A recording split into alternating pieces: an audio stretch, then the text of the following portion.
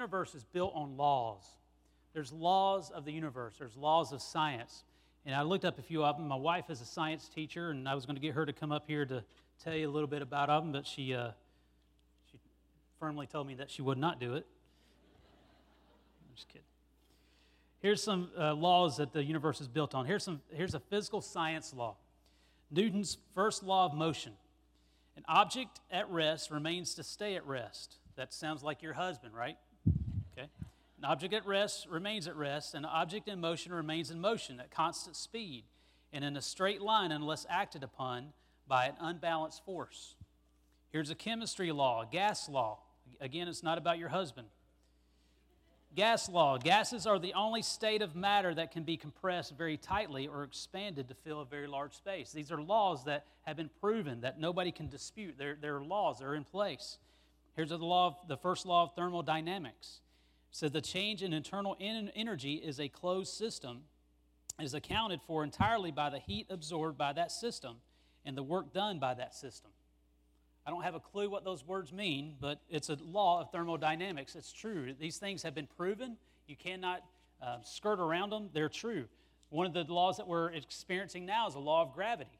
It's just a true law. If you don't believe it, jump off the building, see what happens. It's a law. You cannot skirt around it. It is the true law. Same thing with these other laws. They're true. Now, the universe is built upon these laws, and who put them in place? God put them in place. The Bible doesn't confirm all these laws, but it supports a lot of these laws. There's a couple that the Bible does support. Look at Job up on the screen. Job chapter 26, verse 7. It says, He spreads out on the northern skies over empty space. He suspends the earth over nothing. That in the book of Job, it tells us that the world is suspended. That for centuries, scientists didn't know that it was suspended in space. Isaiah chapter 40, verse 22 says, He sits enthroned above the circle of the earth. Again, for centuries, we didn't know that the earth was round. We thought it was flat. Isaiah says the world is a sphere. Even Columbus, when he set sail, he sees the horizon. He thinks, man, are we going to make it or are we going to drop off? We thought the earth was flat. But the Bible says that the earth was a sphere. So from time to time, God shows that He is in charge. He is the person that set these things in place. We can look at the science and we say, okay, yeah, we believe that. There are laws in place, and it's true. You can't bicker them. You can't skirt around them. You can excuse them away. They're true. There's true laws. Just like physical laws, there's moral laws that are same as being true. You just can't fight against them. They're moral laws. God put them in place. If God says, okay, we're going to have these physical laws, and they're true, and He says we're going to have these moral laws, and what we say is sometimes, well, I don't want to live by those moral laws. Well, if the physical laws are true, the moral laws are true because God is consistent. God cannot change His mind saying, okay, well, we can do this, and we'll do this. No, God says, I'm going to set these laws up in place, and they're consistent.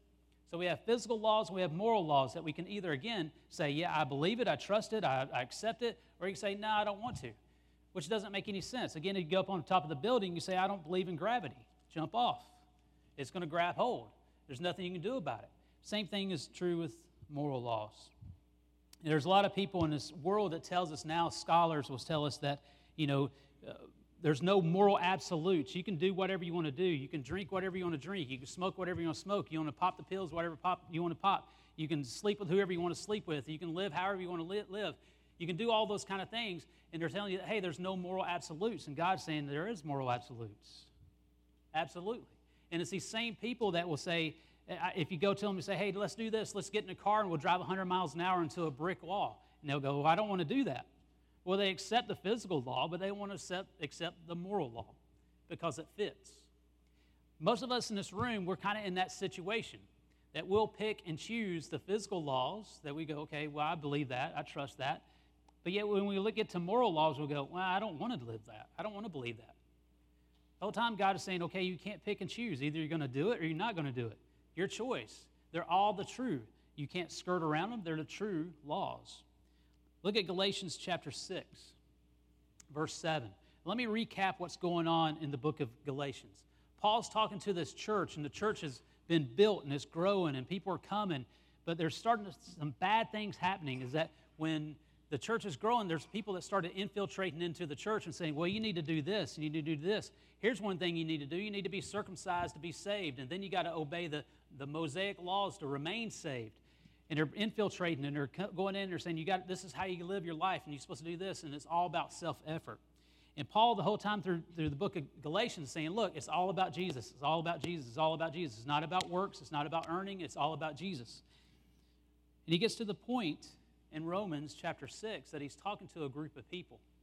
And here's the group of people that he's talking to. He's talking to people that are Christians that understand what Jesus did. He's talking to Christians that understand what Jesus did but are being slightly influenced to believe other things, that it's based upon merit. He's talking to people who totally forgot about Jesus and have said, I guess I do need to get circumcised, and I guess I do need to obey the Mosaic law to have a relationship with Jesus. So he's talking to them, and he's also talking to a group of people that don't know Jesus Christ at all. So his audience is very broad. And we get to Romans chapter 6, verse 7, he says this, do not be deceived, God cannot be mocked. A man reaps what he sows. That's a divine law that we cannot dispute. You reap what you sow. If you go to your garden, you plant corn, you're going to get corn out. You're not going to get a pineapple. Doesn't make sense. That's not the way the law is built. Doesn't make sense. It's not consistent. God is very consistent. And in one of his divine laws, he says, a man reaps what he sows. Well, man reaps what he sows. And then our life, we think, well, I don't want to believe that, or I do kind of believe that, and I want to kind of do my own thing, and I want to do my own thing, and hopefully I won't get any consequences. That's why he says at the beginning, don't be deceived. You can't be deceived. Don't be deceived. Because you can't believe what you want to believe and think life is going to be okay. You just can't. That's not God's law. And really, when he says don't be deceived, what he's saying is stop being deceived. Because in Galatians chapter 3, verse 1, it says this, it says, you foolish Galatians, who has bewitched you or who has fooled you? Before your very eyes, Jesus Christ was clearly betrayed as crucified. So there's a group of people that have infiltrated this church and saying, well, y'all saw Jesus get crucified, but that's cool, but you still got to earn your way. And he said, don't be deceived. Stop being deceived in your life. So it begs the question, who deceives us? Who are those things or people that deceive us? Jeremiah 17, verse 9 says, the heart is deceitful above all things and beyond cure. Who can understand it? First person that can deceive you is yourself. That's called rationalizing. Have you ever rationalized something? You go, well, did he really mean that? Or really, can I not have that in my life? That's not really that bad in my life. Could I do? That's rationalizing. You're deceiving yourself. 1 John 1:8 says, if we claim to be without sin, we deceive ourselves and the truth is not in us. James 1:22, do not merely listen to the word and so deceive yourself. Do what it says. That means you come to church, and Dr. Rome does an amazing job teaching. He's a fabulous teaching pastor. And he gets up and he teaches these truths. And this is how you deceive yourself and go, wow, that's a good lesson. And you go home and you don't apply it to your life. You're deceiving yourself. You read something in God's word and you go, wow, that's a truth right there. And you don't put it in your life. You're deceiving yourself. So who else deceives us? Number one, we do it. Another group that does it, Matthew 24, verse 11, says this, and many false prophets will appear and deceive many. Many false prophets will appear and deceive many. As we get closer and closer to Jesus Christ coming back, there's going to be more and more people that are false prophets. Sad to say, this is so sad to say it. Being a pastor, it's hard to say this, but it's sad to say. A lot of those dudes are pastors. A lot of pastors will get up in front of the church and say, this is how you should live, and this is how you should give. It's so sad to think about of churches looking to their members and saying, okay, it's important to give to the church and tithe, and it's so important, we want you to sign your house over to us as collateral that you're going to continually give. That happens. Isn't that crazy? And if they don't give each week and they're not consistent, guess who gets the house? The church. That's a deceiver. A lot of guys up on the stage are saying, hey, you need to live your life like this. They're deceivers. Can I tell you something? If you're not in a church, or if you're in a church that doesn't preach the Bible, run. Run away. If you got friends in churches that aren't focused, that their church isn't focused on God's word, drag them away. Because we're being deceived. People are being deceived. You get to the point where you start listening to a person and you go, wow, that's cool, that's cool, that's cool. you find yourself totally away from what God wants you to be or who God wants you to be. God's word is so consistent. If you're around a group of people in Sunday school class, small group, Bible studies at work or whatever, that if their focus isn't on God's word, run. Run. There's a lot of false people that are leading you astray. Man, think about today, like in the age that we live in, our phones is nothing but a conduit of deception. I mean, we're getting all this garbage in, and we'll search the internet, and we'll look at these pictures, and we'll do this. It's all for a purpose to deceive us. So who's ultimately behind it? I think it's really clear in the book of Revelation. Chapter 12, verse 9, it says, "The great dragon was hurled down, the ancient serpent called the devil, or Satan, who leads the whole world astray. He was hurled to the earth, and his angels with him." So who's ultimately behind the deception? Satan himself. Satan would be so pleased within our church body that people go, well, you know what? I got an idea. I read this in an article, and I think we ought to do this, and I'll add this to our life. That's deception.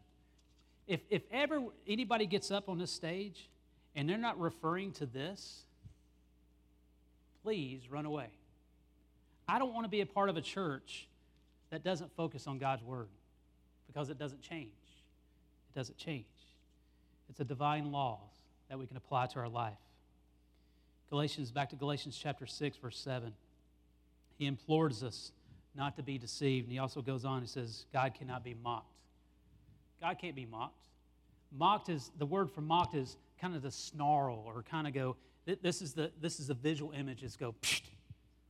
That's mocked. That God can't be mocked. You can't look at God and God says, well, you need to do this in your life. Psh. That's what mocking is. There's a guy named Ernest Hemingway. You've heard that name? Ernest Hemingway, incredible author, lived a worldview life that nobody could tell him morally what to do. He could do what he wanted to do. He could live his life the way he wanted to live. He could please himself in any way. That was his worldview. He rewrote the Lord's Prayer. I don't know if you've read this before, and I'm not going to read the whole thing, but he says this. This is him quoting. Our nada, which is a Spanish word for nothing. Our nada who art nada. Nada be thy name. Thy kingdom nada. Thou will be nada. And it goes on, nada, nada, nada, nada, nada. Mocking God. So he stands up in front of a group, and he says this in front of a group, and he goes later on, and they do an interview with him for a magazine. And they're sitting there talking about his worldview, and they're applauding him. He's like, man, that's so courageous of you that you could stand up and you could just live your life the way you feel like you need to live it, because that's your life and you live it to the fullest. And he does this interview, and his life is in shambles. And 10 years to the day that interview happened, he puts a bullet through his brain. You cannot fool God. You cannot mock God, because God is in charge. God is in control. You watch TV at all, you'll see commercials of alcohol commercials. And you always see the alcohol commercials with the person that has an alcohol, and they're so trim and fit, and they're beautiful, and they're just, just awesome, having a good time, and they're in their bikini, and they're in their whatever. They don't really want to show you the true part. They don't show you the part of a child hiding in his bedroom because dad is drunk and wants to beat him up. They don't show you the part that a daughter is in tears because her mom is destroying their life. They don't show you that part. They want to be a deceptor. They want to show you that everything is great. You can indulge and have all you want. Everything is going to be wonderful. Life is going to be great. Isn't it just moronic to think that you could live your life no matter how you want to live it? Make every decision you want to make, that everything is under the sun. You can do whatever you want to do. And you live your life for yourself, and you just gratify yourself. And you look at your life and you go, I'm miserable. I'm miserable. You're not going to have a happy life when you're focusing on gratifying yourself. It's not going to happen. It's a God law. It's a divine law. He goes on and he says, in 7, he says, do not be deceived. God cannot be mocked. A man reaps what he sows. That is a divine law. You cannot debate it. It is true. It's echoed throughout the Bible. In Job chapter 4, verse 8, it says this. It says, I have observed those who plow evil and those who sow trouble will reap it. It's been observed. It's a God law. If you want to have trouble in your life, sow trouble. If you want to have anger in your life, sow anger. It's going to come out. Proverbs 1:31 says this, they will eat the fruit of their ways and be filled with the fruit of their schemes. You want to have a miserable life? Think of yourself, plow into yourself. Think of all the things that gratify yourself. That's going to come out. It's so amazing to think that you look at people that are Christians, they think, I can live whatever I want to live, and I can do whatever I want to do. And they think they're so immune to the consequences that it will come. Like I've known several Christians that have become alcoholics and they die of cancer or liver issues. They weren't immune to poor decisions. I've known Christians that have gotten in a fight and they've got their teeth kicked out. Really. They weren't immune to the consequences of a poor decision. But we go through life and we kind of feel like we can mock God and deceive God and saying, okay, God, I'm under grace. I'm under mercy. Everything is great. God, you'll forgive me. And grace is wonderful. And we kind of have the wrong view of what grace is. We'll get to that in a second. And the Greeks, they had a god named Nemesis. You've heard the word Nemesis? They had a god named Nemesis. And Nemesis would follow a person around. And if you did anything wrong, Nemesis would track you down, and eventually he'll catch up to you, and he'll pay back the wrong. We also call that karma. Have you heard karma? We hear that a lot, karma. We feel like if we do good, good's going to come back. If we do bad, bad's going to come back. Both those things are a divine truth, except that they want to take God out of it. All those are true, but they want to take God out of it. God says, man, I set this stuff up. I set this up to protect you. I set this up to guide you, to discipline you, to look out for you. I set this stuff up. It is true divine law. And we take it and we manipulate it. We change it. Galatians chapter 6, verse 8 says, whoever sows to please their flesh, from the flesh will reap destruction. But whoever sows to please the Spirit, from the Spirit will reap eternal life. It seems like there's two fields that we can plant in. We have one field of our flesh, or we can go over into this other field of the Spirit. God gives you free choice. You can choose whatever field you want to plant in. You can choose to plant in the flesh, or you can choose to plant in the Spirit. Totally your choice. But one of them leads to destruction, to pain, to agony. So what does it mean to sow to the flesh? And when you sow to your flesh, that means that you're self-gratifying. What does it feel good? Well, I want to do what I want to do. I'm in charge. I want to do this. So what grows? What grows in that field? Galatians 5, verse 19. The acts of the flesh are obvious. Sexual immorality, impurity, debauchery, idolatry, witchcraft, hatred, discord, jealousy, fits of rage, selfish ambition, dissensions, factions, envy, drunkenness, orgies, and the like. I hate to say this, but that describes a lot of people I know. A lot of people that I know that know Jesus. That there's anger in their life. There's idolatry in their life. There's sexual immorality in their life. Why do they have those in their life? Because they're so focused on their self of planting stuff in the flesh that I want to do the things that make me happy. I want to do things that bring me joy, make me feel good. That's what you're focusing on. If that's your focus, that's fine. God says that's fine. But there's going to become consequences. You can't skirt around that law. It is a true law. You can't skirt around it. So what are the benefits of sowing in the Spirit? Galatians 6, verse 8. It says, whoever sows to please their flesh, from the flesh will reap destruction. You're going to reap pain. You're going to reap some consequences. But whoever sows to please the Spirit, from the Spirit will reap eternal life.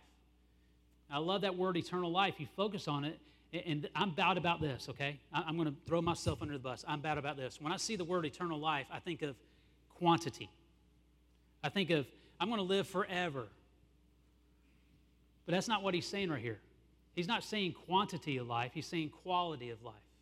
That if I sow in the Spirit, I'm going to have a quality of life.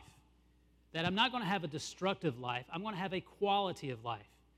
That when I die, yes, I'm going to have eternal life. I'm going to live forever in God's kingdom in heaven. But I can have quality life here. Christian, don't get so caught up focusing on what's to come that you forget about where you are. That I can have quality here, life. Here's the quality of life. Galatians 5:22. If we plant in the field of the Spirit, here's the quality of life that we'll get. But the fruit of the Spirit is love, joy, peace, patience, kindness, goodness, faithfulness, gentleness, and self-control. That's a pretty quality life, isn't it? Do you have anger in your life? Do you have resentment in your life? Do you just have this burning hatred in your life? Do you have this envy in your life? Or do you have this sexual immorality in your life? I can tell you this, it's really easy.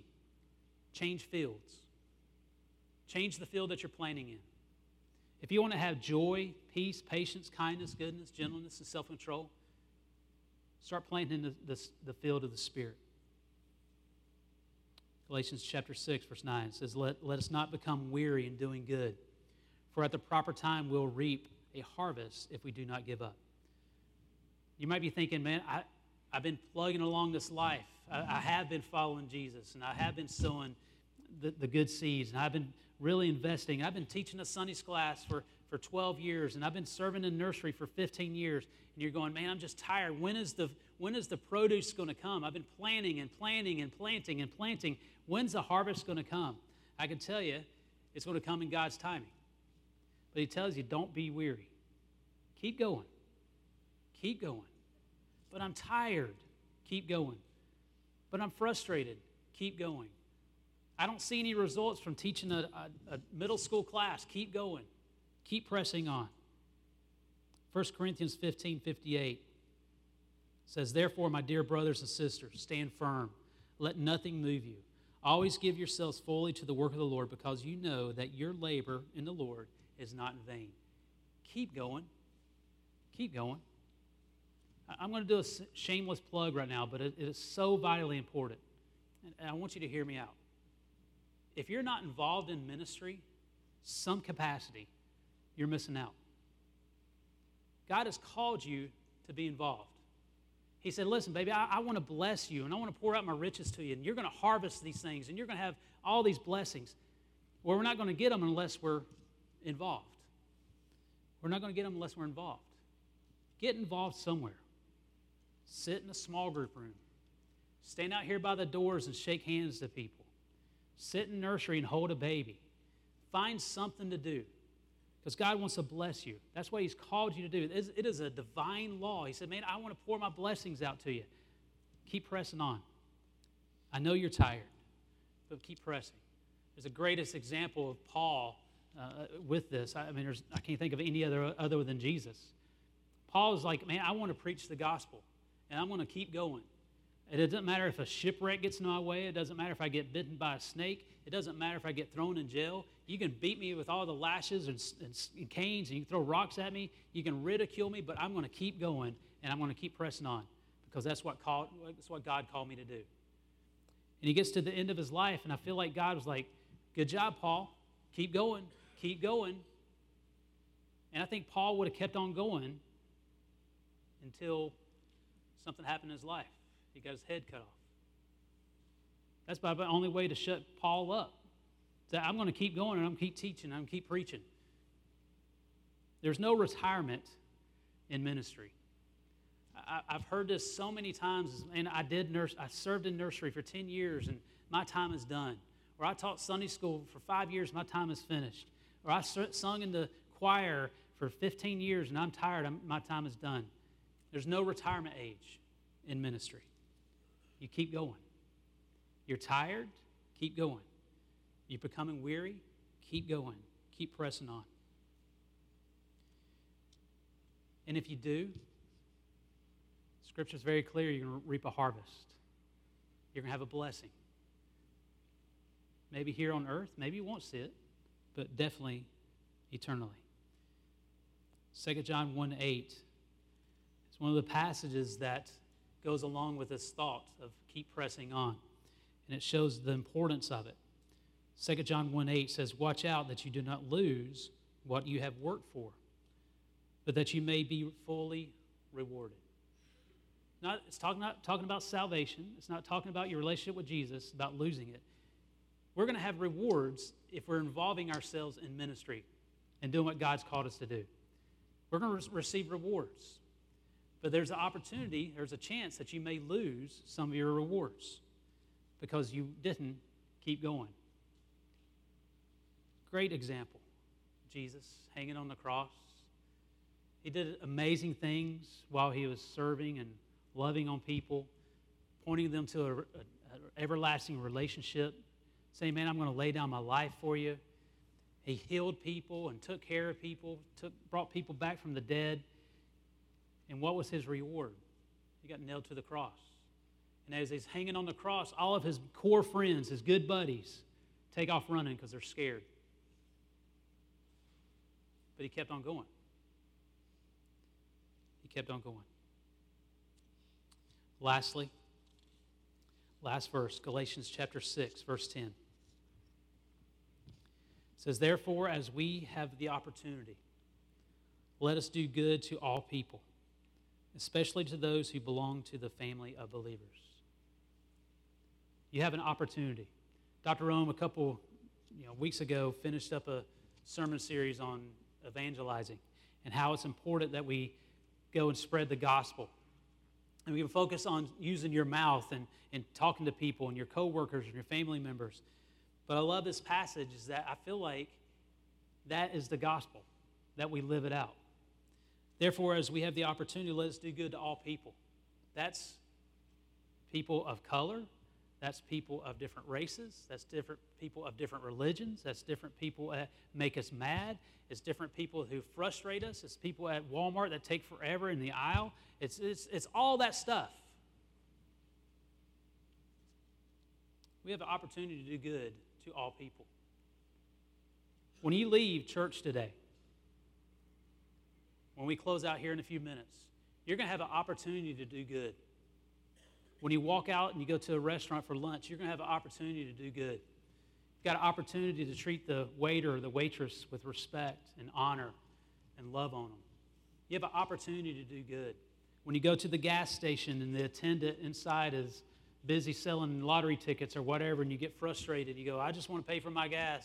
You have an opportunity to do good to all people, to everybody. Then he finishes up with this. If you're going to do good to anybody, do it especially good to those who belong to the family of believers. Guys, we're in this battle. I don't know if you've experienced it or not. If you haven't, it's going to come. We're in this battle, this spiritual battle, where we are hated by people because we love Jesus. Said at the first service, Jeff, what's her name? Joy what? Yeah, Behart? Yeah, Behart. She gets up on The View. I don't know if anybody watches The View. She gets up on The View and she's talking about Vice President Pence, and she said, if anybody's listening to God, then something's wrong with them mentally. And she was applauded by people and like, yes, that is right, sister. People are crazy if they listen to God or pray to God. And she was applauded by people. We as Christians have bullseyes on us because we love Jesus. And we're going to follow Jesus. And because we love Jesus and we're going to follow Jesus, people are going to hate us. And people are going to slander us. And people are going to ridicule us. And people are going to make up lies about us because we are followers of Jesus. And if we're in this battle together, the last thing we need to do to each other is to critique each other. We have this saying around here is that we want always to be stumbling forward.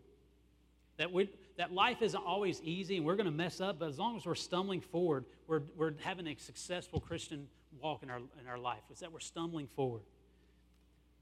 Dude, the last thing that we need is for somebody who professes to be a brother and sister in Jesus Christ is to get in that path and say, I'm going to become a roadblock. If you're going to do good to anybody, do good with people in this room that love Jesus. If you're going to do good to anybody, love on the people that are in your small group that know Jesus. Because we need each other. We have to have the support of each other. So God sets up these laws, these divine laws.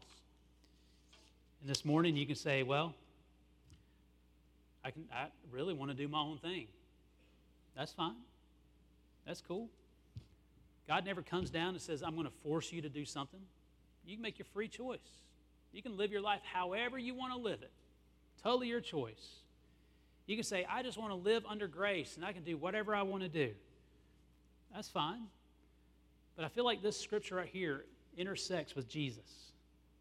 That we want to focus on the grace and mercy. We think, grace and mercy, I can continue sinning, I can do whatever I want to do because the cross has cured everything and Jesus has set me free and I have this grace and mercy.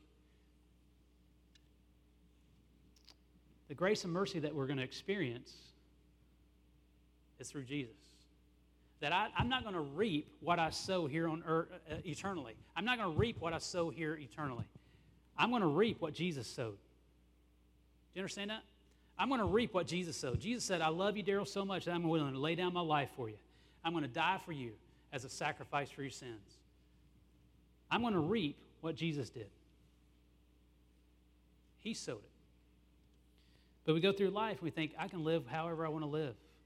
Many churches, unfortunately, are saying that to their people. You can live however you want to live.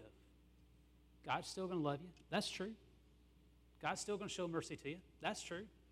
God's grace is great. That's true. But you're still going to face the consequences. That's just a divine law. We can't get around that. That's the law that God put into place. Our prayer for this church is that we would be a church that says, God, I am in.